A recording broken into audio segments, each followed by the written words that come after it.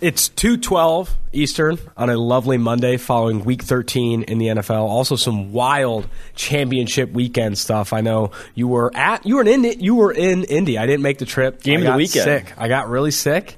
I decided to stay back, save you guys. But how was the trip to Indy? It was about as exciting as the final score looked. 41-3. Iowa's offense. The fact that they made it to the Big Ten championship game is a minor miracle. Like, they were putrid. After the missed throw, was it the fullback toss to then throw the end zone, overthrew it.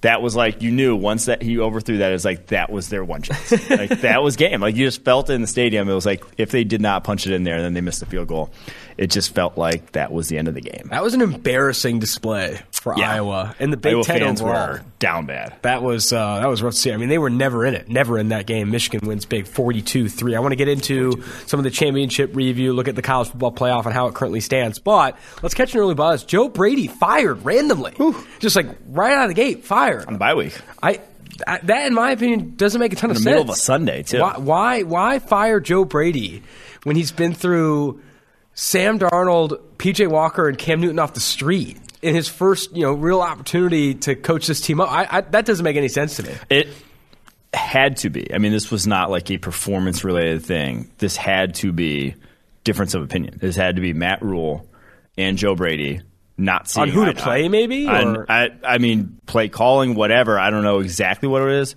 but there's no other explanation for it. It was them two not getting along. Like, maybe just that could be as simple as that, because you don't fire a guy in the off week with what they've had in the quarterback situation, with what they've had in their offensive line situation. What Joe Brady's done is not the issue there, I'll just say. I could also see him wanting out at this point in time because there's a lot of opportunity, obviously, in the college landscape, right? I think Seth Galina wrote a piece for PFF.com looking at some potential landing spots. Oklahoma Sooners OC with Brent Venables there now, USC OC, LSU offensive coordinator. Go be an offensive coordinator, a lot of these open gigs at the collegiate level, or even a head coach at one of maybe the group of 5 opportunities or whatever it may be. It depends what he wants. I will say, there's a part of me that thinks Joe Brady wanted out at this time if he wasn't going to get his way, if that difference of opinion was that was one of my first thoughts, too, is the timing of it is very coincidental with the opening of a lot of offensive coordinator positions at high-level programs in college football, where obviously he cut his teeth at LSU, the reason he got his job with the Panthers in the first place, because firing him at this point, he's not getting a head coaching job. I think it would be crazy, or just the optics of a team this offseason hiring a guy who got fired midseason. I don't foresee that now. Crazier things have happened. Obviously, I think Cliff Kingsbury was fired and then from college and then gets hired at the NFL, but that was at a head coaching position. So that would floor me. But there was this tweet, to go back to why it happened, from David Newton saying Matt Rule wanted the Panthers to rush 30 to 33 times a game. They had only 16 rushes in their last game before the bye. No way. It was rush attempts? That was the quarrel? Rush attempts? I'm not sure. I mean, I'm not sure if it's obviously not a direct quote from Matt Rule either way, but wanting to have 30 to 33 rushing attempts a game. It's an interesting range. Yeah. 30 to 33. No fewer. If you get a 34th, you're fucking fired. Well, I hope he gets put in a position to actually have competent quarterback play, and maybe a coach that doesn't want 30 to 33 attempts, because I still believe that Joe Brady can get something going. I think Oklahoma, USC, LSU, all those places, now with new head coaches, I think you could see him go to any of those places. I think Seth also threw in here going back under Joe Moorhead at Akron State, or Akron. If he goes to Akron, if he goes from Carolina to Akron, that would be a fall from grace. My God. All right, the other piece of this that you added, I think this is kind of a fun to read combination here. Still Ryan 5, who is a fantastic follow on Twitter, by the way. I've loved following Still Ryan 5 for a while. He's a big Raiders guy. Still Ryan 5 has a screenshot, freezing cold takes. Dan Orlovsky in October of this year. Mm-hmm. I'm going to say October. Yeah. Joe Brady to Sam Darnold is what Sean Payton was to Drew Brees in October of this year. Then Joe Brady, or Dan Orlovsky finding out Joe Brady was fired in response to that news saying, wait, what? That is an incredible tweet. That was, yeah. I mean, it was kind of, it's obviously, again, Joe Brady, there's only so much you can do. Like, Sam Darnold was Sam Darnold. Like, he he did a lot with Sam Darnold. Like, he made him look competent for the longest stretch of his entire career, which I think is still something to hang your hat on as an OC. That is phenomenal. That is phenomenal. Other catch a buzz here is Quinn Ewers. I did not think this was going to happen. Quinn Ewers, who's like the former like number one overall recruit, went to Ohio State this past year, like left high school early to go to Ohio State, be behind C.J. Stroud. I guess the coaching staff and the recruiters did not expect, or Ewers included, did not expect Stroud to be good. So after 1 year at Ohio State, he's already on the transfer portal looking to go back to one of the Texas schools. I think Texas Tech is one of the favorites. He's from that area. I'm still like just don't understand why he committed to Ohio State in the first place. I guess maybe he felt like he committed to Ohio State, signed $3 million worth of NIL deals, didn't play roughly more than like 10 or 15 snaps or whatever it was. And then now here we are. Well, so he committed to Ohio State, but then ends up reclassifying because of the NIL deals and his ability to make money, and the fact that Texas didn't allow NIL deals, Texas high school. So he wouldn't have been able to make money off his likeness if he stayed at Texas. $3 million, difficult to turn down. So he reclassifies, more power to him, makes that cash, and this upcoming year would have been his freshman year. That's why he committed to Ohio State in the first place. It would have sat 1 year behind Stroud, theoretically. Now this would be his second year behind Stroud. Dude wants to play football. He took a fall off. This was going to be a senior year. He wanted to have, you go from being the guy to all of a sudden never playing it down. That has to be tough. And I think that's the biggest thing here and why transfer portal, a lot of people are going to be wanting him, but I think it might not end up, I think like the tea leaves go to Texas because he's obviously from the area, but it might end up being Texas Tech over a program like Texas because I'm not sure Texas is going to be able to say wholesale guarantee you're the starter. Yeah, like he's still, 18-year-old. Like he's still a freshman, realistically, in college. I'm not sure Texas is going to be able to guarantee you're going to be our quarterback, and I think that's why he wants to transfer. He wants to go somewhere and play football because, playing football is fun. I guess I just don't know what he thought when he first committed to Ohio State. Like, did he always think he was going to transfer? Because C.J. Stroud was this big arm, 5-star recruit that was not supposed to be terrible, and if he plays well, he was going to be sitting behind C.J. Stroud. I just don't know why he didn't go 4-star. I don't know why he didn't go somewhere to play out of the gate initially. Why did he even go through this whole song and dance? Why didn't he go to Texas Tech last year? They would have started him this year. They would have played him this year. So I guess I'm just confused at the original rationale. But $3 million in NIL deals to play 2 total offensive snaps at Ohio State. It's not bad business for Quinn Ewers. I'm excited to watch him play because the hype is fucking unreal. People think this guy's God. Him and Arch Manning, I think, are guys that they're going to have to meet a ton of hype when he gets to college football. Does he still have the blonde mullet? That's all I want to know. Yeah, he still has the blonde mullet. Okay, nice. That's all I care about. Brian Kelly legitimately made my weekend, by the way. He's also on this Catch and Early Buzz. That video of him doing the "I'm here with my family" I could not stop laughing at that video. I watched it 5,000 times. It's a great year to be a Tiger. It's a great day, great night. Great night to be a Tiger. I could not believe. Do you have any explanation for the fucking absurdity of that video? It was a politician. It is what it was. You see politicians code switch and go to places where they're not from and try to talk like the people that they're trying to pander to.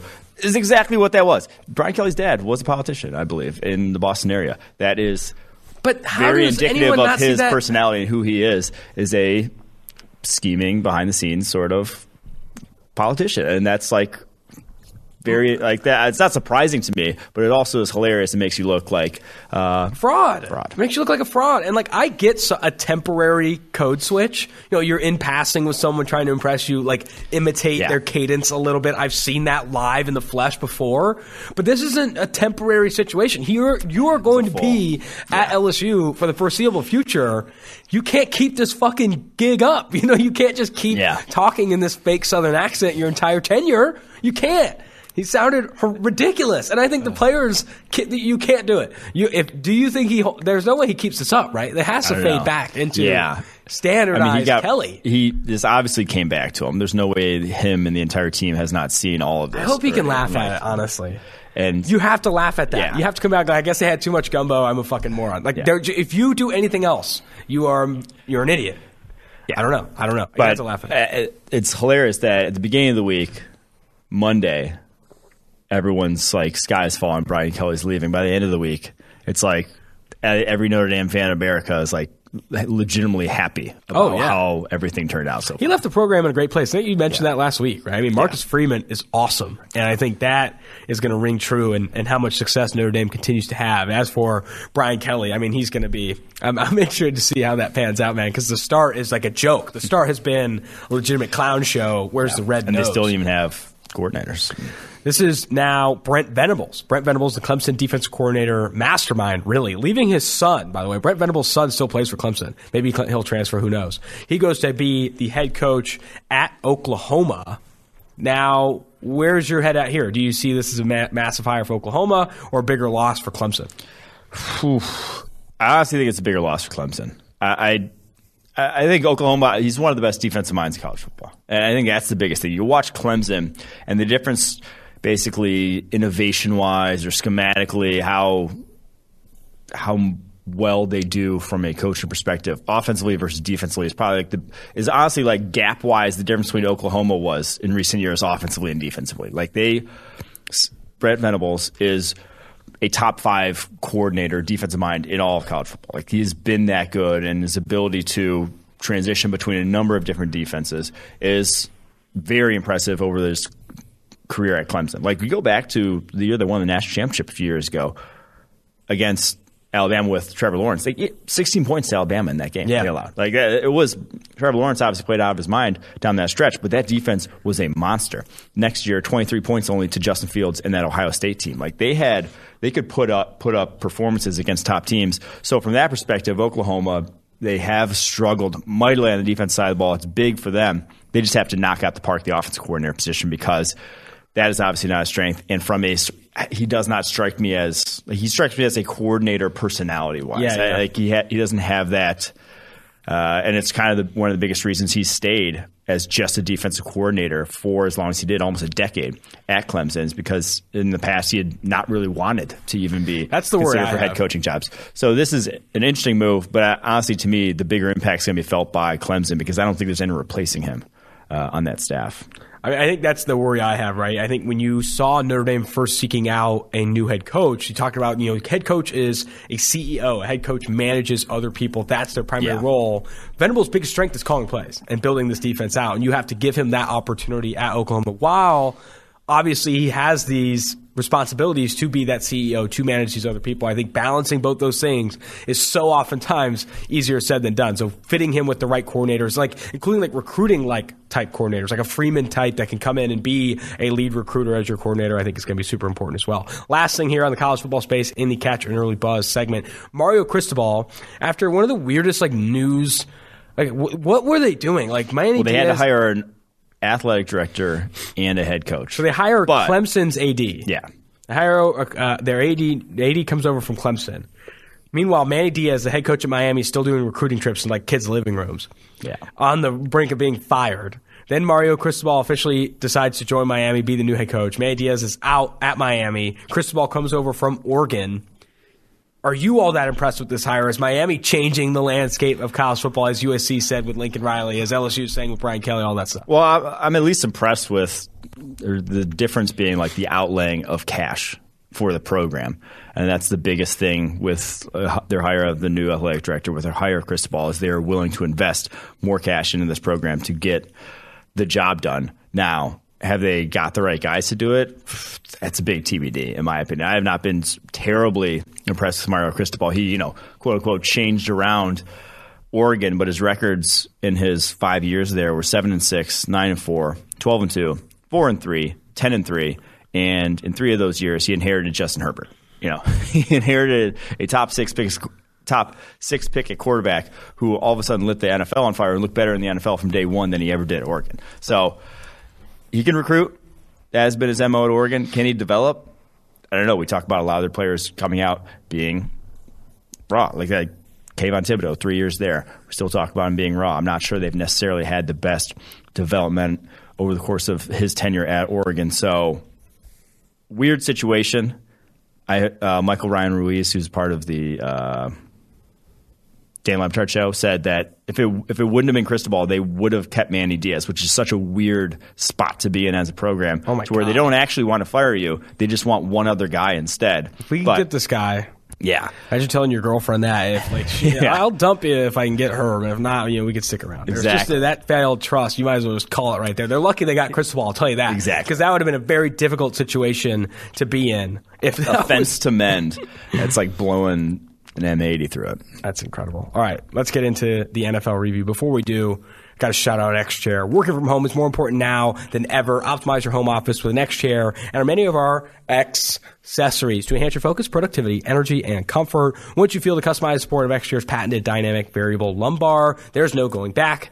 It's all in the LMX massage and temperature regulation, exclusively designed and made for XChair with versatile comfort and extraordinary design. XChair fits any space. High performance, quality engineering, extreme comfort. Those are all the reasons I love my XChair. Now I can't wait to be at work. And sometimes, even if I'm not working, I sit in my chair, my XChair, just to get that feeling. Go to xchairtailgate.com now. That's X, the letter X, chair, TAILGATE.com, or call 1-8444-XChair for $100 off your order.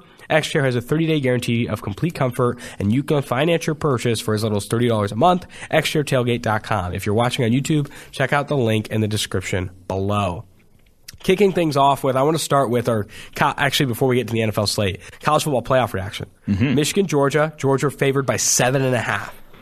Alabama, Cincy only a 13.5 point dog, which I was surprised by. I thought this number would be deep into the 20s. Only a 13.5 point dog against Alabama. My initial reaction was Bama and the points, take it now before it gets to 14, 14.5, etc. I think Alabama's going to go in there and rout them up. Michigan, UGA. I wanted to back a dog here. But I don't think they match up well with Georgia. And I know Georgia's coming off a loss against Bama, but Bama, what they did so well was throw the ball. Yeah. Can't rush the passer. Georgia really struggled to rush the passer against Bama. Against a bad, one of the worst Bama offensive lines we've seen in a while, right? Like, this is not the juggernaut Bama offensive line. And the secondary is getting beat deep consistently. I don't think Michigan has those dogs, right? They have the dogs with Hassan Haskins, Blake Corum, that offensive line to run the football. But I'll tell you what right now, Georgia may have lost to Bama and it was a blowout. They're not losing if your go-to ammo is running the football. I think Michigan just doesn't match up well with Georgia. I think Georgia wins. Maybe they don't cover the 7.5 because Michigan's blue blood fought, but I think Georgia does win that game. Yeah, as I say, Georgia lost to Alabama, but what they really lost to was Bryce Young, Jameson Williams. Yeah. They lost to a dynamic aerial duo that is going to be a possible number one pick and a possible wide receiver one in their class. Like that's what they lost to. They didn't lose to a schemed rushing attack. Like they shut that down in their sleep. Like they have their run game Tuesdays or whatever. Yeah, Tuesdays. This D line still shut down Alabama's rush game. So yeah, I like Georgia in that one. I like Cincy though in the other one. I think Cincy defensively to cover to win. To cover. Okay, thank God. Sets up better as well how they scheme their defense and just from a talent perspective with the corners they have on the outside compared to Georgia's corners. And without John Mechie, which is also another big factor in this game, who obviously tore his ACL in the SC Championship game, I like them to slow down the passing attack a lot better than Georgia did. Because, Georgia didn't actually pressure Bryce Young. Like, they didn't get to him in that game. I thought Bryce Young looked really good in that game. I mean, he did. We haven't talked about that. Like, that was, I was talking about, Hutch for Heisman, all this shit. Bryce Young, solidified the Heisman in that one. Yeah, he goes in, he was, the most dominant player on that football field and just dotted up Georgia's. If Bama plays Georgia again, I don't think expect anything different either. Like that Georgia weakness that is rushing the passer and turning it on passing downs isn't going anywhere. I think this Bama offense can still go back even without John Mechie, right? John Mechie tears his ACL. They are fucking loaded deep at receiver. It doesn't matter to me. I think Bama, Georgia, if it is a rematch in the national championship, I think it's another Bama dub. Yeah, and just going back to the two times Bama's offense really struggled in the past handful of weeks, or I guess probably only 2 times this season. LSU, Auburn. 24 points against Auburn. That's in, obviously, OT, where they score in regulation 13 points or whatever, 10 points. 20 points against LSU. Press man teams. And since he's going to play press man, or at least press coverages across the board, that is what they do. And they have the guys to do it in Kobe Bryant and Sauce Gardner. Like those guys, and without John Mechie, you can just have Sauce go follow Jameson Williams around the football field, and they probably will. I would imagine they would because I think they'd be silly not to with how dynamic that dude is. So I think they can at least limit Alabama's offense. Now, running game, different story. I think Alabama still can pound it against Cincy's defense, but I think they I don't foresee them throwing up a 40 burger against Cincinnati's defense. I just think Cincinnati's defense is very good still and has NFL dudes. That would be huge for Cincy. Yeah. That would be massive. If they can keep this within 10, 7, when Georgia, the quote-unquote best team in the country, gets blown out, that would be massive for the group of 5, right? Just to show up against Bama. Because I think a lot of people expect it, myself included, I stand by what I said, this to be a blowout. I think Cincinnati's going to struggle on offense. I don't know if they're going to be able to move the football. And Alabama, as good as Sauce Gardner is and as good as the Cincinnati defense is, I still think they route up Cincinnati pretty handily there. But after what you said, I think I might sprinkle a little bit on the Cincinnati money line. I want to bet a dog money line. Whole win. I want to bet a dog money line that night just to have a good time, and I think I will do it then. On to Cowboys at Saints, the Thursday night game. Saints were 4.5-point dogs at home. Never looked close in this one. CeeDee Lamb balled out. Micah Parsons played well. DeMarcus Lawrence is back. This Cowboys team getting healthy where it needs to be. Even with the Ezekiel Elliott injury, you have Tony Pollard showing up in this game. This Dallas Cowboys team, when healthy, is fucking good.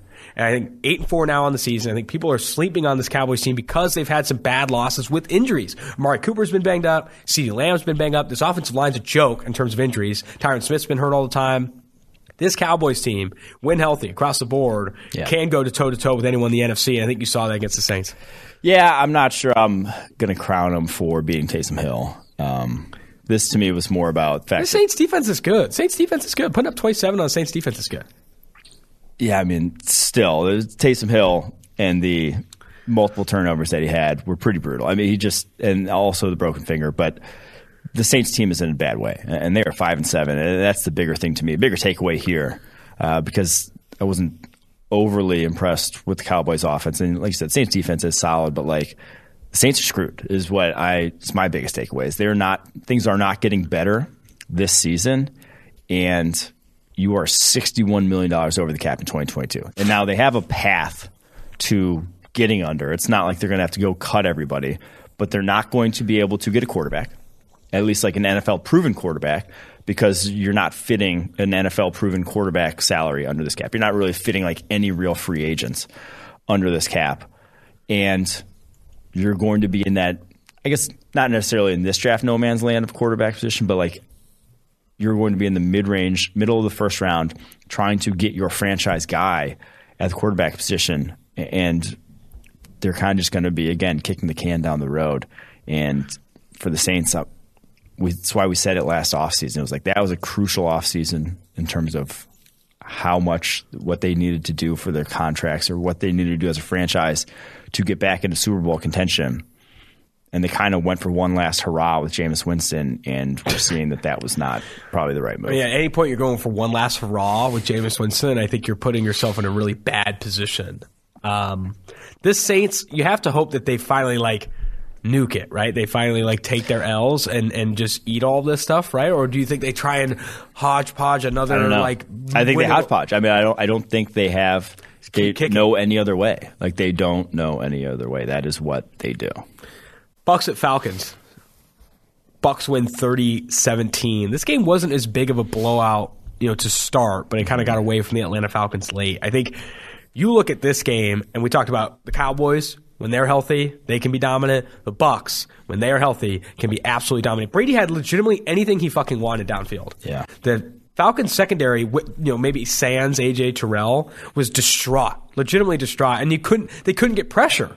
Falcons' defensive line could not get pressure. Tristan Wirfs had a really high grade in this game. It was literally anything they wanted. I think the only thing that kept this game even close, that pick six to Marlon Davidson, right before the end of the half, was just what the fuck was Brady doing? One of the most took a playoff, took a playoff, was late and behind Fournette, I think, on a dump off there. Davidson takes it in right before the half. It's the only reason this score even looks close. But you look on the other side of the ball, Falcons' offensive line getting eaten alive. I think it was 5+ sacks in this game. Couldn't get anything going really outside of a couple big plays on the ground. Mike Davis and Cordero Patterson early. But really, this Falcons team beat down in the trenches, beat down in the secondary. The Bucs team, obviously the better team, start to finish. Yeah, the Davidson pick was one of the most improbable plays you'll see all year. Brady throwing a 2-minute drill, screen, interception for a touchdown. Pick six. I was blown away. It was just... I can't say. I'm not sure he's ever done that. It almost felt wrong. It almost felt like someone stealing. Messed up. Yeah, it was like they just stole something. Yeah, but it was, like you said, not really as close as it was. The Bucs are similar to last year, getting healthy at the right time. We didn't even talk about it in the preview of this one, but Carlton Davis was back. Got activated right the day before the game. Comes in, eight targets, 3 catches, 41 yards, 2 pass breakups. The secondary is going to be healthy soon, and the secondary at full strength is scary. And now the report is today, Richard Sherman, when he comes back, will be playing safety, which I always get intrigued by those corner safety transitions, like when Charles Woodson did it. And all of a sudden turned into a top 5 coverage grade at safety. It was just like, I always get intrigued by those. Charles Woodson came back to Oakland. Yeah. That was playing well at like 35. That was so lit. Yeah. Man, that Raiders team was fun. # fun, but not good. Obviously not good, but fun. Yeah, I mean, Bucs and Cowboys, I still feel good about those two teams in the NFC. I think everyone's crowning the Cardinals, and we'll get to that game. I think maybe it's next. It's next. Cardinals win, beat Bears 33-22. Bears were 7.5-point dogs at home. So many of these interceptions from Dalton were not his fault. This is the, what's that movie with Robin Williams and Damon? Good Will Hunting, where he's like, it's not your fault, Dalton. It's not your fault. I mean, the early interception bounced off the dude's hands. Then he had Cole Kmet, who was literally playing volleyball.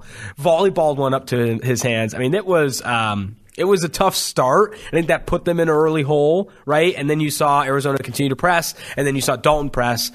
Fourth interception was an absolute backbreaker that took this game out of reach for the Chicago Bears. Because I don't think the Cardinals were all that dominant. I think it was just self-inflicted mistakes from the Chicago Bears. 4 INTs that were legitimately not entirely Dalton's fault. You had some really bad play from the Bears skill players. I thought they handled themselves well on the ground. David Montgomery ran the football well. Cardinals' run defense looked bad. But if they didn't make those turnovers, I think they keep this game closer. 4 picks, that's going to cost you. Yeah, I mean, the games like this really make you think, what was the plan with Andy Dalton? Why did they ever sign Andy Dalton? Like, they have Nick Foles on the bench right now.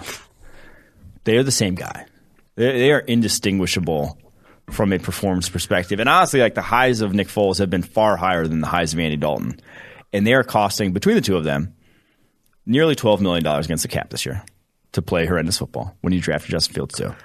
And next year will count for at least $10 million against the cap next year between the two of them. I think honestly, though, I push back a little bit. I think the bigger concern isn't, quarterback plays butt cheeks, so they're trying to groom Justin Fields, whatever. But like, how is the supporting cast so bad?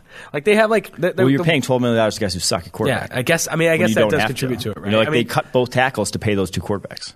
Yeah. I mean, I think it's definitely been malpractice in terms of roster building, because there's zero reason this team should be as bad talent-wise offensively as it is. And you got guys volleyballing picks to other people, and defensively, a couple injuries like Khalil Mack and company, and this thing can't even work. I mean, the Bears are in a really fucking bad spot. Like, they need to reset at multiple positions. They need to build around Justin Fields and take a 2-3 year approach and kind of reset in a lot of these older players too. Maybe trade away some of the older players, because this was an ugly, this is a winnable game for the Bears in my opinion. Yeah. If they don't throw 4 completely disastrous picks, like a completely winnable game, but it just doesn't pan out. I don't even think Kyler Murray, DeAndre Hopkins, James Conner, they had some highlight plays in this one, but I don't think they looked all that spectacular against what's obviously a very bad Bears team. Yeah, I will say. So I'll say this about the Cardinals, flip side of the ball. Their defense has far outperformed my expectation for this defense. I thought they were going to be playing shootout after shootout with this offense, but the defense is very much improved. And I hate myself for not predicting it, because they had 2 of my favorite guys in their secondary coming out in the draft.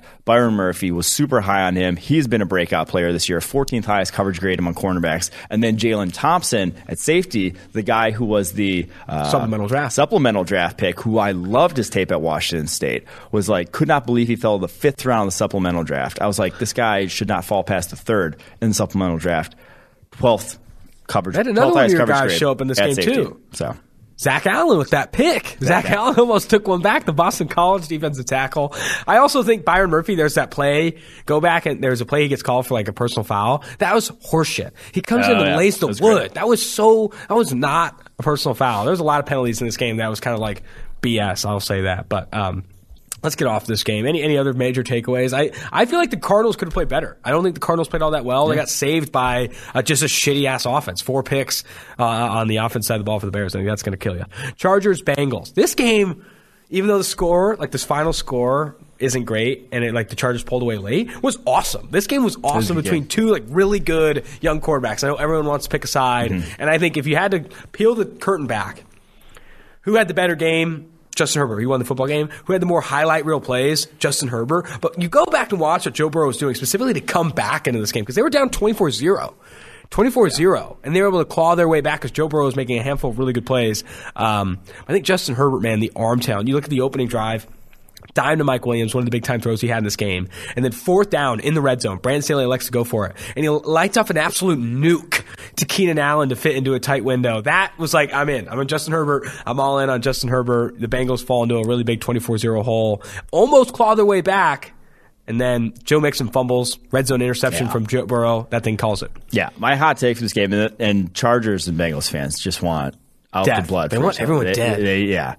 They, after the game, I mean, so Burrow ends up with the higher PFF grade, actually. He had a lot of really, really good throws in this game. Really good throws. My hot, quote-unquote, hot take is this game was not decided by the quarterbacks whatsoever. It was decided by ancillary positions because Joe Burrow threw the best throw. No, Herbert had the best throw of the day. Second best throw of the day was Justin Herbert.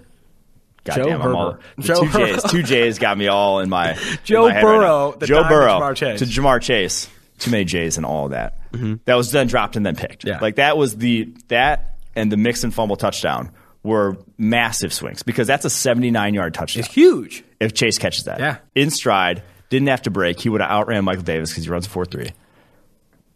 And that completely changes the game right there. And then obviously the Mixon fumble was the nail in the coffin. But if you would, to change that, if like people were all up in arms, oh, Joe Burrow had the higher PFF grade, what the hell? If you change that play to a touchdown, Joe Burrow goes 25 of 40 for 379 with 2 touchdowns and a pick. Like Joe Burrow's stats were lights out in that game if you change that to a touchdown. And if you change the Herbert touchdown to Jalen Guyton, which was a literal jump ball for Jalen Guyton against Jesse Bates. DPI, though. Was he called DPI? He was called DPI. Oh, was it? Okay. Well, Jesse Bates legitimately looked back at the end and could have picked that. Like it was a underthrown, had them both stopped right there.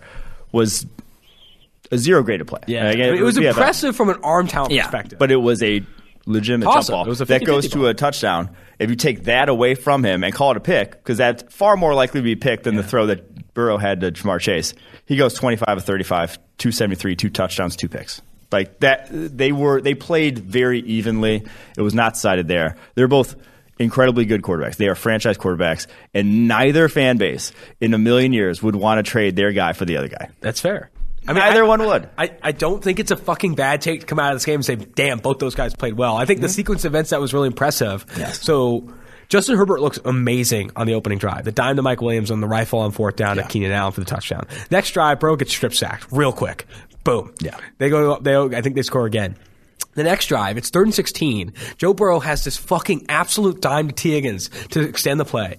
Very next play, or a couple plays after that, is the Jamar Chase deep ball, should have been a touchdown pick. That really does change that game. And he still claws back in. Yeah. Still claws back in that game. That game's 24-22, I believe, before you start to see the Chargers pull away.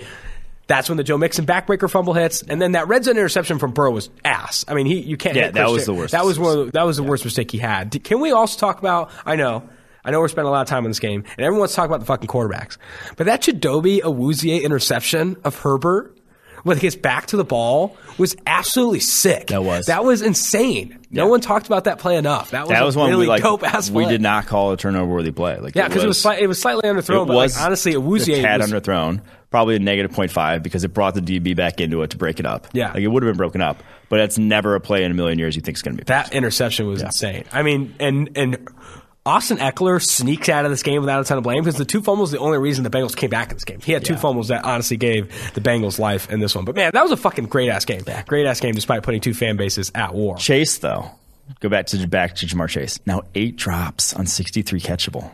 That drop. And he's 0 for his last 10 contested catches. Oh my God. 5 of 25. You can't call that one that was a pick was contested. That was not. No, that wasn't even. That's not even insane. in. So like 0 for 11. I don't know, but that's rough to see, man. That is rough to see. That drop was gross.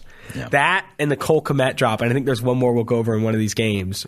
The Gerald Everett one. Oh, we'll get to Gerald Everett. That was. I mean, people are just dropping pick. It was a PFF party because PFF loves those plays because they're positive plays for QB or whatever. Before we get to Vikings Lions, which is another nail biter that no one expected. Today is the last day to use promo code CYBER40 on PFF.com for 40% off any PFF subscription. If you support Mike and I, Say you like us. Go to PFF.com, use Cyber40, get access to any PFF subscription for 40% off. Grades, advanced stats, article content, all that shit. Betting. You want to bet as much as me? Go to PFF.com, Cyber40. Lions at home, 7-point dogs against the Vikings. They win 29-27. Dan Campbell, I think I fucking love Dan Campbell. When he goes to the podium and shouts out the kids who died in the Oxford shooting, that was fucking awesome. He is every bit like a guy that you want to support, and I think players that will go around. And I think a lot of times in the offseason we talked about coaches who can create buy-in. Mm-hmm. This team is dog shit, and he's creating buy-in from these players. I know he's the butt of a lot of jokes, and I think he still can be the butt of jokes. That's fine. That's part of it, right? That's part of the culture he's setting up. But this culture in Detroit is legit ironclad. And now, if it's a second losing season, a third losing season, not all the buy-in in the world is going to help you from 4 or 5 wins in 3 years. But I still have to respect what Dan Campbell has done in Detroit, because these guys are fighting every single fucking time. That was a really cool thing to see at the end of that game. Well, you see the stark personality difference in this game, in the head coaches, between him and Mike Zimmer. Oh, yeah. Zimmer, I'm not going to say he doesn't have buy-in for players. I'm not going to say that. But, players coach, not the same. It's just not the same energy that he's bringing to the table. He is one of the best DCs, defensive minds, in all of football. He is not that type of personality at the head coaching position. And this, truthfully, is probably the nail in the coffin for him. I think it might be. I think we highlighted in preseason that Mike Zimmer should at least be nearing the hot seat, because it has not been – they have not exceeded expectations in Minnesota. I don't care how you slice it. They have not exceeded expectations. People are expecting more wins, more points, more consistent success from Minnesota. And in this game, Detroit gets off to an early lead. Yeah. Minnesota can't put things together. Detroit gets out to an early lead. And then you have – Jared Goff throws this fucking disastrous pick to Dantzler that kind of sparks life for Minnesota. Mm-hmm. They end up coming up late. Then they score late. Detroit's driving down the football field, and every step of the way, the Vikings are playing everything 10 yards in front of them. 10 yards in front of them, 10 yards in front of them, all the way up to the final play of the game on 4th down. They're doing the same thing. They just leave 4 yards of space in front of them. This guy's in the end zone, wide open, catches it. Detroit wins, and was an absolute stunner by the people who were even on the football field. What just happened? We just let them walk down the football field. It was so soft, that entire final drive, that they were asking for it. They were asking for them to score. They did not play a single down of aggression on that last drive and lose that game ultimately because they're giving up way too much cushion. Yeah, they played not to lose. They played not to lose instead of to win, and I think you saw that in that last drive. The call, it was very reminiscent, and the first thing I thought of was the 4th and 26 in the Packers against the Eagles way back when, because obviously I'm a Packers fan. That's my mind obviously goes there. But Darren Sharper on that play is 4 yards past the sticks lined up, and they throw it Darren Sharper? At the sticks. The 4th and 26 play.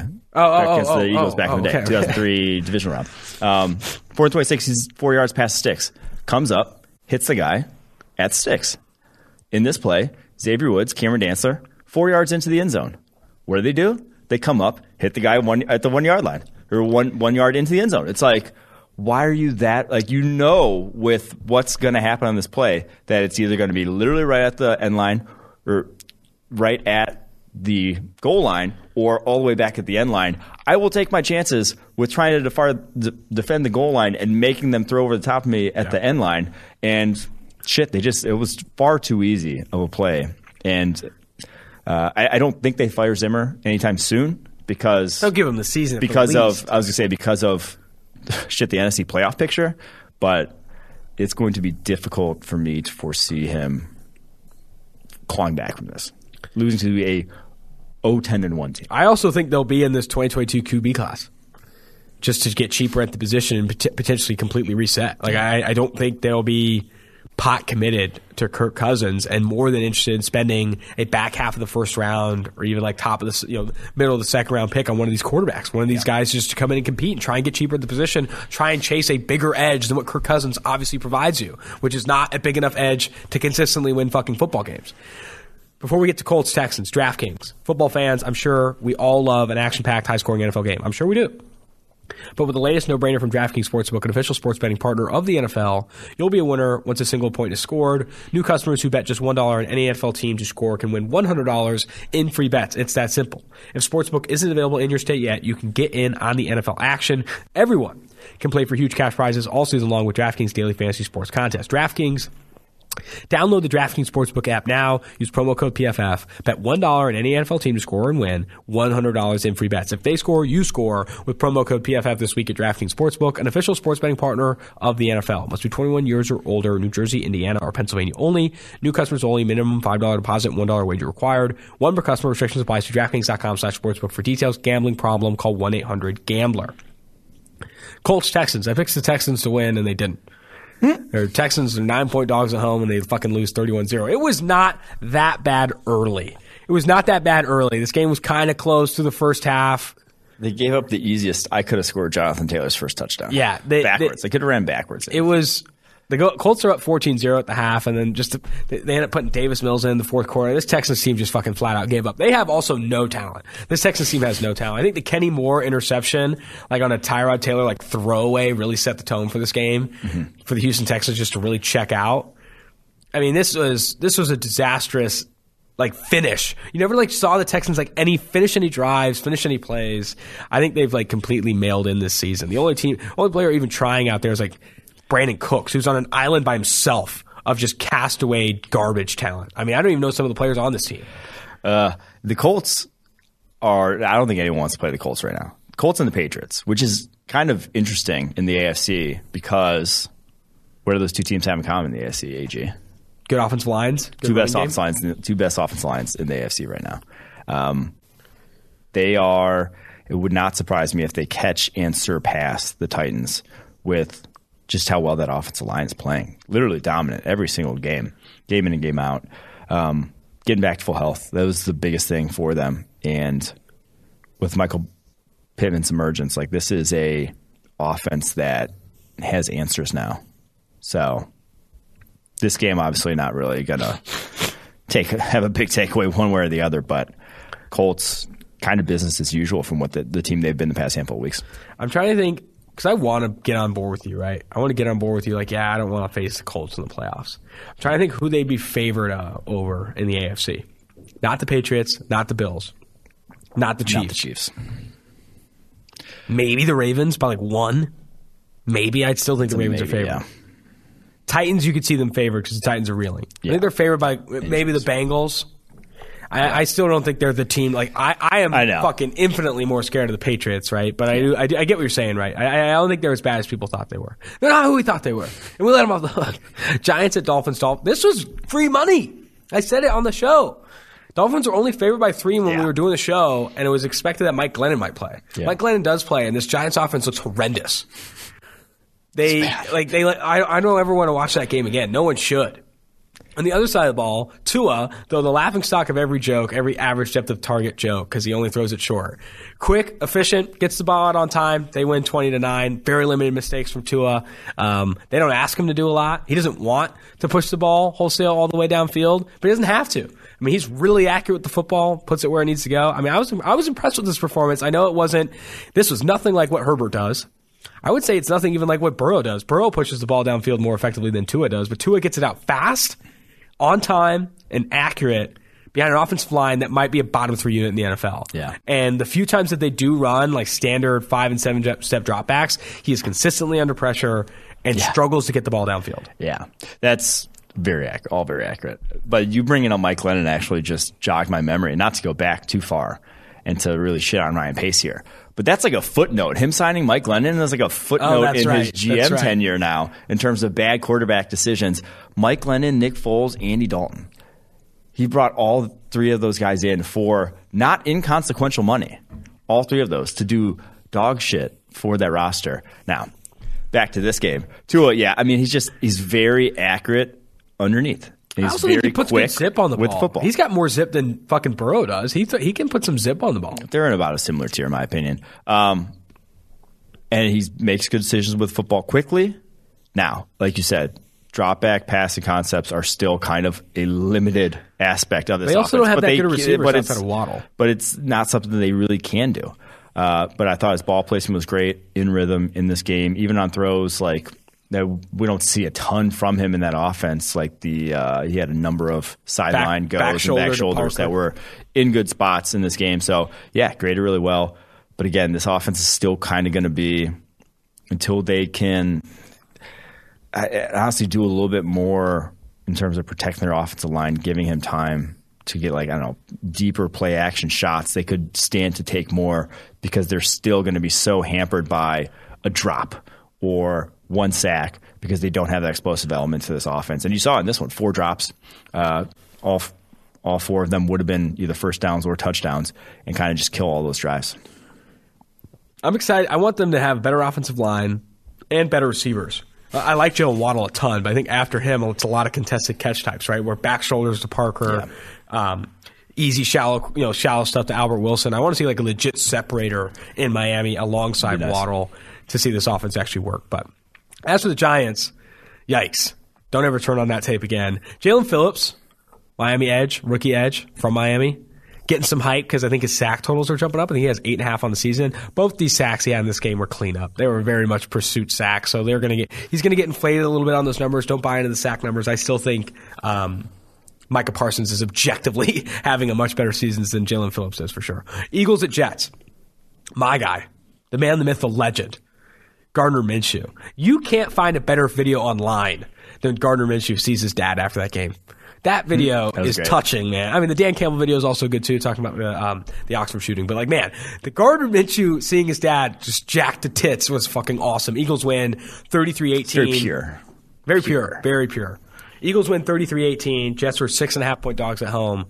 I thought this game was going to be a bit closer, but Minshew was just refusing to let up. And I also think the Eagles kicker, just obviously far outplaying the Jets kicker. The Jets kicker couldn't fucking buy a bucket in this one. Like, the consistency from Minshew, not missing plays, not turning the ball over, consistently hitting his check down. It was all check downs. And it was all check downs, but that's what it needs to be. Screens. He was fine. That's what he needs to be. A lot more than it was. Yeah, but that's hyping it up is deservedly so. He did exactly what Zach Wilson just wouldn't do. Check the ball down, take what the defense has. Too many times Zach Wilson pushed the ball downfield, missing fucking throws. I mean, they also went for 185 yards in the ground. They were running the football well too. So a little bit of a difference there. I thought this was Zach Wilson's best game all year, though. Really? I'll say that. But to go back to Minshew for just a second, the fact that the Jaguars gave him away, a very competent backup at worst, for a 6th-rounder that could become a 5th is insane to me. Locker room guy, too. This is, I think they wanted him out because he was a popular figure in the Jacksonville area, to try to, same reason they cut Cam Newton in Carolina. But no one in Jacksonville was standing for him to start. I was going to say, I don't think that was that big of a deal, but I think that's why they did it. I don't think it was that big of a deal, but you could have gotten so much more than a conditional 5th for this guy, or at the very least, 2 years of a cheap backup, confident backup. So rah-rah guy, chalk it up on another of the questionable, shall we say, decisions of the past. I guess we can go pretty far back for the Jaguars if we want, but just of this most recent tenure, there's a good enough bevy of them already. But to Zach Wilson, I thought this was easily his best game. From a number of different perspectives, I thought he had a number of plays out there that could have been made by his receivers that could have helped him out more. I think he had 5 drops on the day from his receivers, and a number of other ones that were contested, could have had it. In rhythm, I liked. There were even the throw on the goal line where he just throws a flat route and it gets broken up. He got it out of his hands. He was actually getting the ball, just taking chances with it, and not just, that's not there, or that's a tight window. I'm going to now panic and freeze in the pocket and try to break out of it and try to do something on my own. There was so little of that in this game, and I think this was, like I said, quite easily his best performance yet. A number of really nice throws on his tape, too. I thought this was, if you're looking for reasons to be encouraged from Zach Wilson, this game had the most I saw all year. I still feel myself wanting a change-up from Wilson. I feel like he's always firing the fastball. He had a really nice, on the play-action fake, guy in his face, layers it over, a linebacker. I disagree. He does. I will say he throws his underneath stuff too hard, like a slant and some of the RPO stuff, which I actually think they could stand to use a little bit more in that offense. He will rip it in there a little too hard, and I think that's where some of the drops come from, where it's like, damn, dude, that's like, I'm 10 feet away. Throwing missiles. Yeah, it's like, I'm 10 feet away from you, buddy. Just feather it into me. But that I do think, like, he's not Baker Mayfield level of, I only throw 95. The rippers. I mean, I still think Minshew outplayed him, and that's why they won this game. Jags at Rams. Rams win 37-7. Yeah. I've ceased to have Jags or Texans takes on their games. Trevor Lawrence is alone. There were more designed, schemed targets to Laquan Treadwell and Carlos Hyde in this game than there ever should be. Even in their fucking primes. This was a disaster. They were throwing bubble screens to Laquan Treadwell in this offense. Yeah. This is cancel the season. Trevor Lawrence, the offensive line is not playing as well as it needs to. The supporting cast is using Laquan Treadwell like they're supposed to be using Tavon Austin and Laviska Shenault. Carlos Hyde is getting the lion's share of the load here. It is this Jaguars. Trevor Lawrence should be applying for wrongful something. I mean, there's harassment going on in Jacksonville because the fact that he has to suit up each week and play in this offense is a joke. On the other side of the ball, Cooper Kupp, absolute madman. Rams win big because this offense going against an inept Jaguars team is always going to roll like they did. I was going to say, nice little get-right game for the Rams. Just a little layup on the road. Just take a nice W and go back home. And they didn't even have to try that hard. Yeah. They didn't even have to try that hard. It was so. I don't know, it was at home. Everything came easy. Yeah. The Jaguars can't create pressure. On the other side of the ball, they can't fucking figure things out at all. That Aaron Donald forced fumble, too. I think it got replayed 1,000 times against James Robinson, where it's like Superman throws him to the ground. Looks something out of like NFL Street. It was absurd how quickly he's beating blocks and just throwing dudes to the ground like that. People forget Aaron Donald is dominant. I think Anthony Tresh, analyst here at PFF, had a tweet like he's not even like top 4 in Defensive Player of the Year odds because I think people are just tired. Yeah. People are bored. Voter fatigue. Because he hasn't had enough of those in the primetime game. He gets one in a primetime game, and all of a sudden we'll be back on. We'll spike up. Football team at Raiders. This game was hard to watch. Legitimately hard to watch. This Raiders team stinks.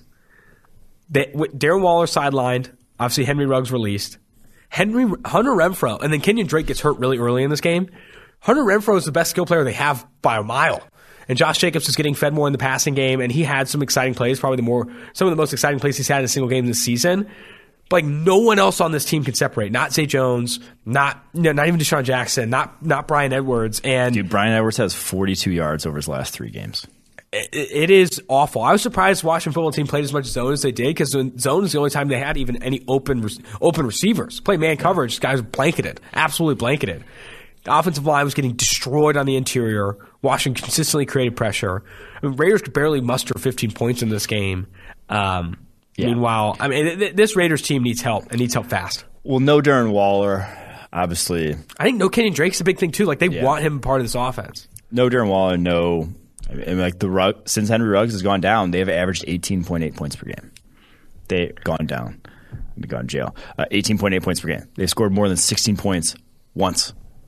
And that was on Thanksgiving because they had like 20 DPIs. Like it was a big deal. Obviously, no Darren Waller is also a massive deal. You just said no one is. Same shit we just said for Trevor Lawrence. You got to have guys that can get open. It's still a massive part of any high-powered passing offense is open receivers because there's only so much you can do when guys are not. They need an injection of skill player talent. I think the interior offensive line needs to improve. Right tackle needs to improve. And defensively, even though they only gave up 17 points, there are a lot of reasons to be concerned with this defense still. Like some of their best players are older players, soon to be free. Casey Hayward's probably their best player on defense. He's going to be a free agent.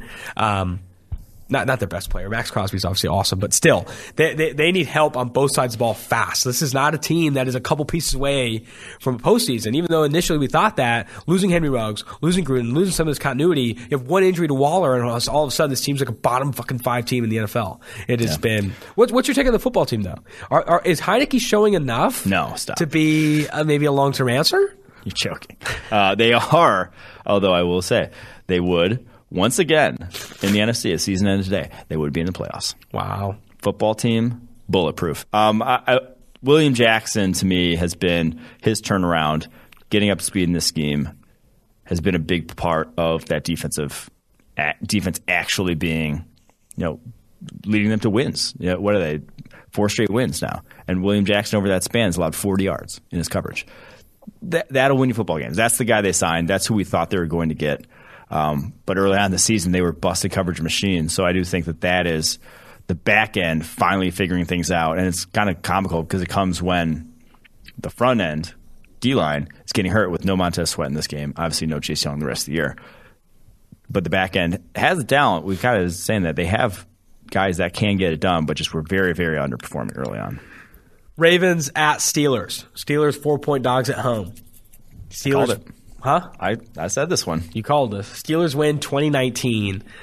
We can get into the analysis of this game. I think one of my bigger takeaways before we get into obviously the decision to go for 2. Lamar Jackson, you get the escapability and the exciting plays, but you get it guaranteed with some ugly sacks. You get it guaranteed with some really bad deep sacks because he can do anything, can do everything, but there are going to be times where he gets caught in the grasp and he takes really bad sacks. I think it's a big reason why, in this game he's going to come out of it with a low grade. The other reason, though, that red zone interception to start the game was fucking bad. That was awful. That put him in a really bad position. Should not have thrown that football. Then some missed throws, some off-target throws, and then lastly, John Harbaugh loved the call.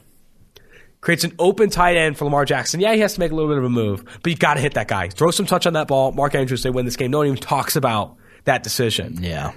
If you are going to show up, look at the camera now. If you are going to show up and criticize Baltimore for that decision, you have to criticize the execution just as much. I would criticize the decision if he called up a play like what we saw when the Colts tried to fake that punt or whatever and they get sacked. That is a decision flaw. That was a good decision. We created an open receiver for Lamar Jackson to win that game. Lamar misses him, and Harbaugh gets all the flack. I mean, you have to look at Jackson. You got to be like, hey, you got to make that throw. You make that throw, you win that game. That's bottom line. Yeah, I mean, it was kind of Andrews slows down a touch to look at it. It wasn't like that. Blame Andrews too. Then fine. That's fine with that. It was just like it was off for whatever reason, but that's kind of been the MO of this Ravens passing attack. 35.5 passing grade for Lamar Jackson this one. He now has 2 multiple turnover-worthy plays for 4 straight games in the passing attack. It's been legitimately the worst football we've seen from him since his rookie year. And obviously it's a high bar considering he was MVP in year 2. It was still obviously good last year, but he is on a bad stretch. And the Ravens now, the bigger takeaway from this, Marlon Humphrey out for the year. Shoulder injury. Yeah, that's brutal. That's brutal. I don't want to say that's like it for them. I don't want to close the book on them entirely. But he was so key to a lot of things they do. It was when you blitz as much as they do, play as much man coverage, all that stuff, cover zeros, all that stuff.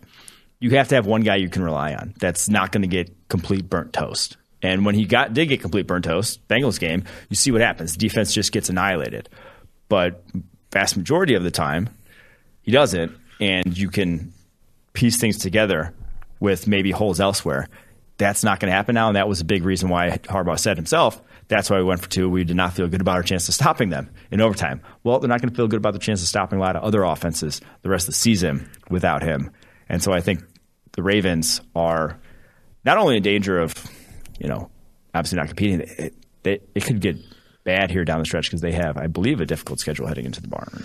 Let's talk a little Steelers, too. Steelers win this game, right? It's not about just the Ravens losing this one. Big Ben had that dime to Deontay Johnson that he drops in the end zone. That was probably one of the only few good throws he had in this one. But a lot of the reason they come back is their receivers, Chase Claypool and Deontay Johnson, making some insane plays after the catch and at the catch point. And I think that's the only way they win games. It's not Najee Harris getting 40 fucking touches. It's not Big Ben all of a sudden finding it. Big Ben played all right, though. He played good in this game.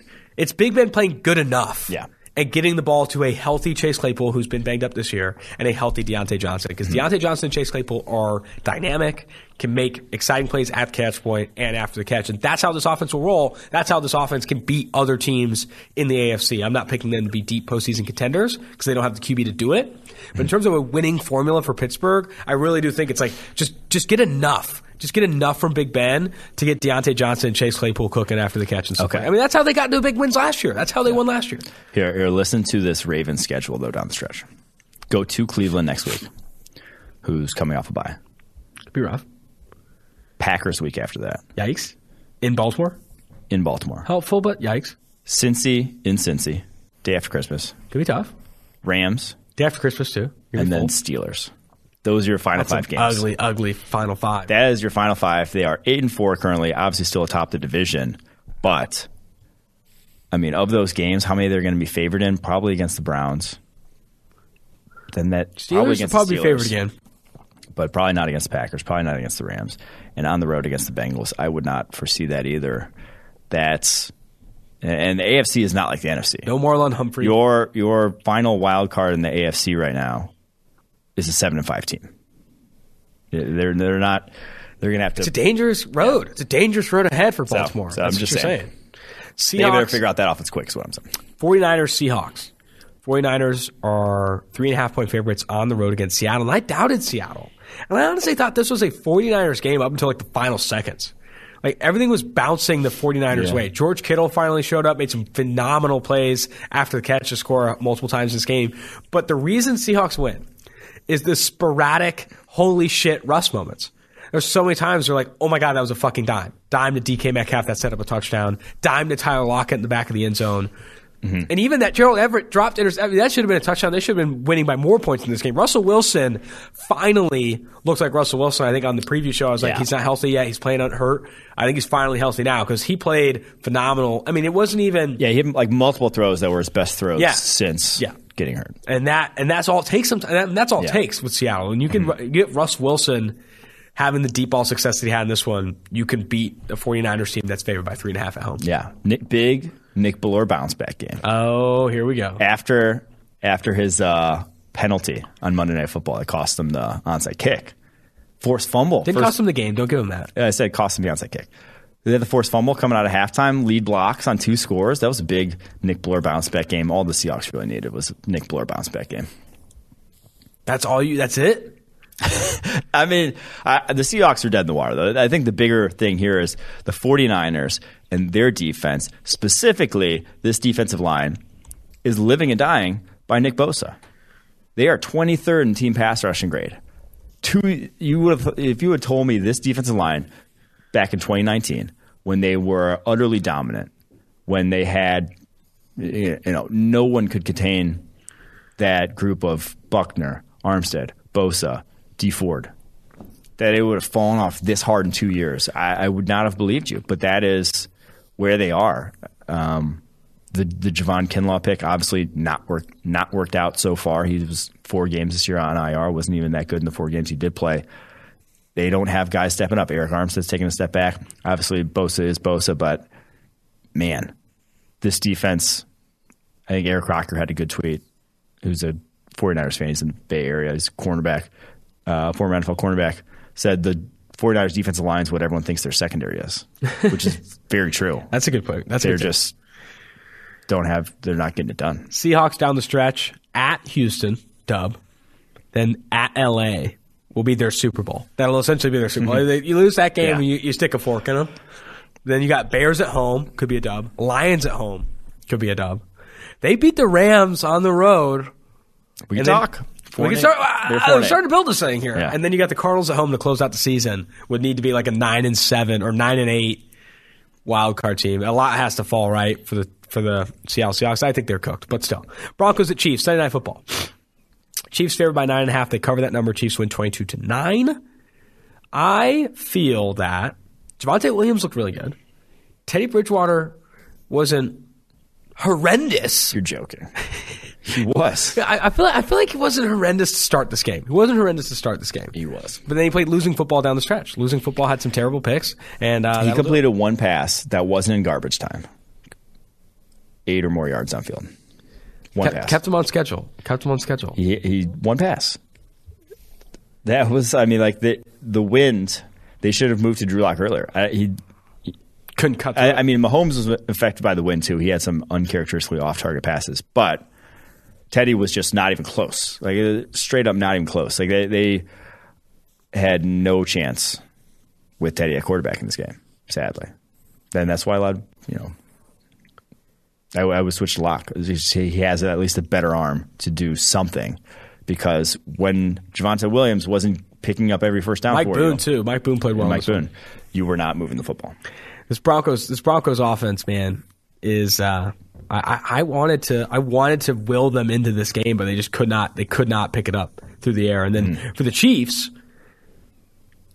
I think that the drop. I think Tyreek Hill was the one who dropped that one that ended up being a pick. Yeah, that kept them in it. Right, some fluky things that kept them in it. But I think the Chiefs wholesale dominated this game, and if it weren't for a couple fluky bounces, they probably win this one pretty much, even bigger than they did. I didn't look up these stats, but I would venture to say it's the first time that Travis Kelce and Tyreek Hill have been healthy together in a game and had fewer than 50 combined yards. Yeah.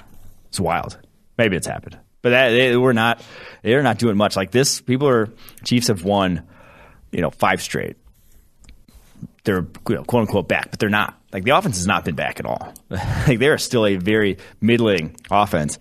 Steve Spagnuolo is working magic of late. Their defensive turnaround has been something to behold. People were writing them off earlier in the season as not even being as quite easily the worst defense in the NFL, and now they're looking like a top 5 unit. Steve Spagnuolo, is there like a assistant coach of the year? Because he's got to be in the running, got to be in the top 3 right now. Man, I am not. You talk about teams you don't want to play in the postseason. You don't want to play the fucking Chiefs. You don't want to play Patrick Mahomes and the Kansas City Chiefs because they are a sleeping giant. Patriots and Bills. You want to preview it one last time for the boys? I never do. You never do. It's going to be a fun game at least. Before we get to the fun, it's a very good Monday Night Football match. Before we get to the fun to read segment, Western Southern, whether it's football success or financial savvy, the right questions help set the stage for winning strategies. Western Southern is teaming up with PFF's very own Chris Collinsworth to share insights that can help put you ahead on both your fantasy and financial scoreboards. Want to hear more about Chris's old playing days or behind the scenes with Al on Sunday Night Football? How about a need to know for your financial future? Now you can ask about either or both. And every football or financial question you ask earns you a chance to win a catered party for February's big game. Check out the Chris Collinsworth podcast and Western Southern's Instagram for answers to the best questions each week. Submit your questions at westernsouthern.com/askchris. One more time, that is westernsouthern.com/askchris. If you're watching on YouTube, check out the link in the description below. Remember, Western Southern, you can rest assured on game day. One more, Manscaped. Just launched new products, including their all-new ultra-premium body wash and a 2-in-1 shampoo and conditioner. It's time to give yourself or someone who needs it the gift of beautiful skin, hair, and balls this holiday season. Go to manscaped.com and use your code PFF for 20% off plus free shipping. Inside the Performance Package 4.0, you will find the Lawnmower 4.0. This electronic trimmer has a proprietary advanced skin-safe technology to reduce cuts on your nuts. 'Tis the season to load up on Manscaped products so you get yourself, your dad, your brother, and your friends the best gift of all, the Manscaped Performance Package 4.0. Get 20% off plus free shipping with code PFF at manscaped.com. That's 20% off with free shipping at manscaped.com. Manscaped.com and use code PFF. Clean up your nuts and make Santa proud this year. Make Santa proud. The fun to read segment today is absolutely loaded, and I'm excited for every piece of this. Anytime Emmanuel Acho makes the show, it is always a treat. Let's start, though, with Mike Vrabel. NFL officiating has an official Twitter account, and sometimes they'll tweet out clips from games of controversial calls or whatever. This one's the one about the Travis Kelce fumble, wasn't a fumble, whatever. NFL officiating says the ruling on the field was an incomplete pass. After review, it was determined that KC87, Travis Kelce, did not fully complete the process of a catch because the third element of a catch, time, was not met. Therefore, the ruling on the field stood as complete. They put time in like this big glorified piece of it. Then Mike Vrabel responded with a fucking screenshot of the rule book, which is incredible, which doesn't say time. There's no time mentioned. It doesn't say the third rule of time does not exist. Yeah. And the best part about this, and now Mike Vrabel is basically me because of the amount of times I've sent people screenshots of the rule book is a lot because a lot of fans will like to have their own interpretations, but rule book's the rule book, and he's right. There was no mention of time. I don't understand but why he is they also made that up. Not tweeted since August 18th. No he is way. At home on a Sunday night on his bye week, ready to roast the NFL refs, which I am absolutely here for. Those are one of my favorite tweets. That's a Hall of Fame caliber really tweet hasn't right there. tweeted since August 18th. Hasn't tweeted since August 18th and replies to an NFL ref officiating account to tell them that they're wrong. Not Kim Byard.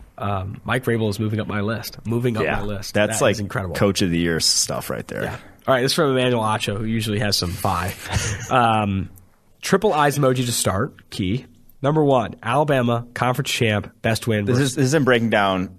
Okay, so he doesn't even say in this who he thinks should be if this is who he thinks his top 4 is of the college football playoff. But here's just like he puts His college he just tweets this out. He just tweets this out right after the college football playoffs announced. Alabama, no, it was right after Alabama beat Georgia. Okay, Alabama, conference champ, best win versus 12-1 Georgia. He's saying they should be the number 1 team. Michigan, conference champ to be determined, so this is before Michigan, Iowa. Best win versus 10-2 Ohio State team. Cincinnati, conference champ. Best win versus an 11-1 Notre Dame team. And then he wants to put Baylor in, who would be a conference champ because they just upset Oklahoma State. Best win versus 10-2 Oklahoma team. And he wanted to put Georgia down from 1 to 5 because they're not a conference champ, and their best win was versus a 9-3 Kentucky team. Fun to read. You can't drop Georgia from 1 to 5, but some of the rationale is funny. I think it is funny. I think that the College Football Playoff Committee is just a joke, right? I mean, this is more making fun of the College Football Playoff Committee. And he also has Baylor had 2 losses this year. He wants to put it. They have the best win versus 10-2 Oklahoma team. Yeah, they also have 2 losses. Yeah, 2 losses. And also, wouldn't their best win be against Oklahoma State? Maybe, who went 11-2. But that's neither here nor there. And then he just puts the eye emojis like he's looking.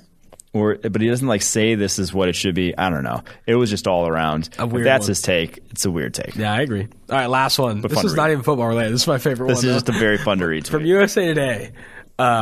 Quote, my boyfriend is still married to his ex. We've been together 5 years, and while he promised divorce, he refuses to get it unless I pay for it. Am I wrong for being mad? Our advice columnist weighs in. Now, I could not leave the tweet by itself. That tweet by itself is hilarious. 1,900 quote tweets. I had to go to the article.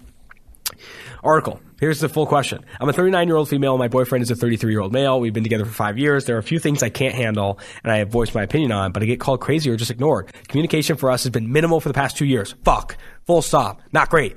He's still married to his ex. Holy shit. It's getting worse. He has promised a divorce. He refuses to get one now unless I pay for it. Whoa, dude, is this a joke? He and I are intimate 3 times a month and only when he wants to. Girl, get out of there. Down horrendous. He doesn't compliment or acknowledge any... no, I forgot about this. I forgot about this part. Down horrendous. He doesn't compliment or acknowledge any of my social media posts or things I send directly to him. Like racy pictures? What?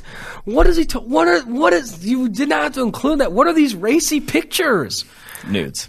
They're nudes. This is. Oh my god. I want to think this is trolling, but it goes to a point where I don't. Where I think it's. I think it might be serious. And this guy's a legend. No, he's not. This guy is a loser. This guy's a literal loser. They're both. I mean, they are both.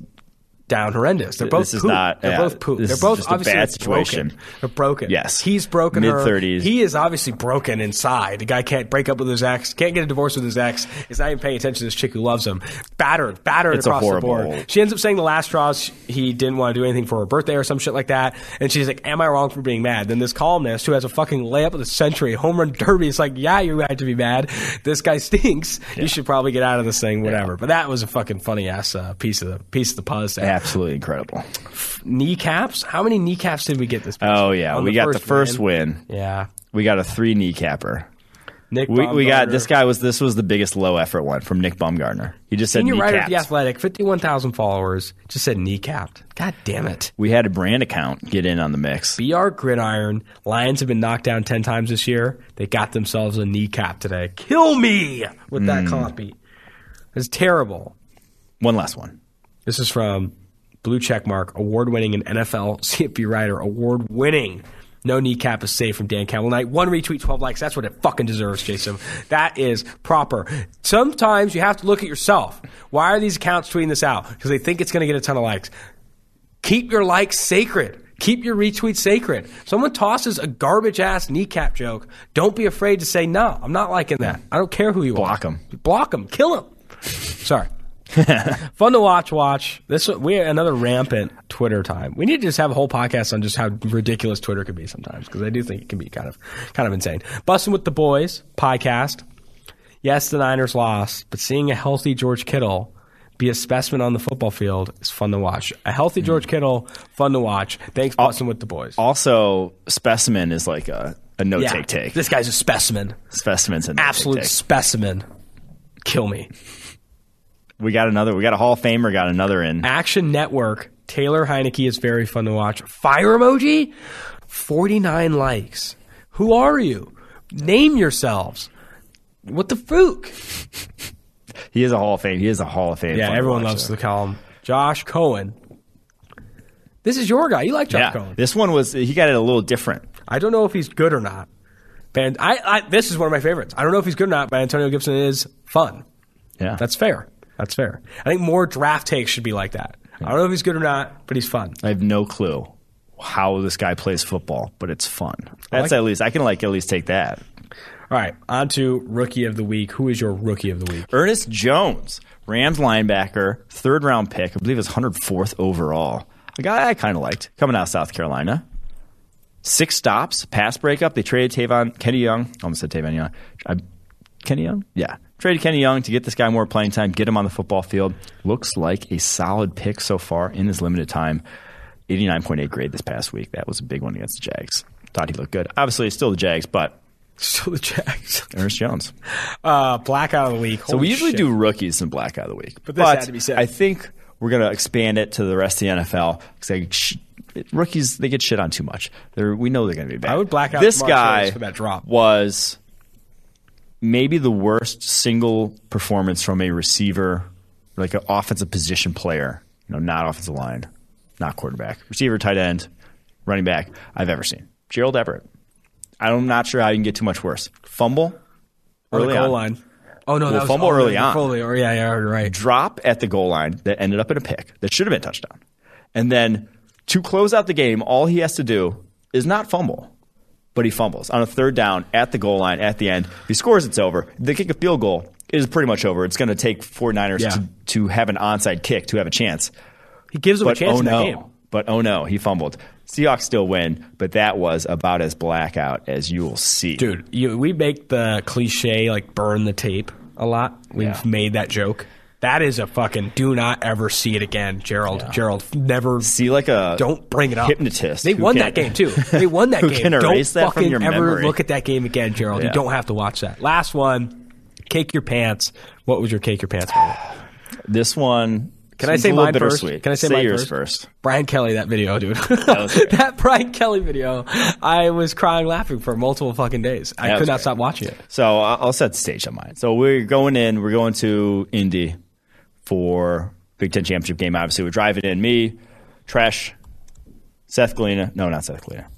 I don't even know who I was there with. David Solfaro and Trevor Sikkema. I'm driving. And coming in the day, I had broken this scene down for you. I said I needed Baylor win, and I thought Baylor was going to win because I assumed Georgia was going to take to Alabama. Like, had that one assumed. I didn't. So we're in the car, and Trevor has his phone, watching it. I'm glancing over. I'm listening to it. It's over the You're speakers. driving. I'm driving. And we're getting into Indy, and it's down to the goal line. They're at the goal line, and I can't help myself. I'm like, I got to kind of start watching. Oh, no. That 4th down play, I am not looking at the road whatsoever. We're on the highway. My eyes are on it. He bounces it outside. When he comes up short, I am screaming my ass off, not looking at the road whatsoever. We survived, thankfully. I'm obviously here to tell the tale.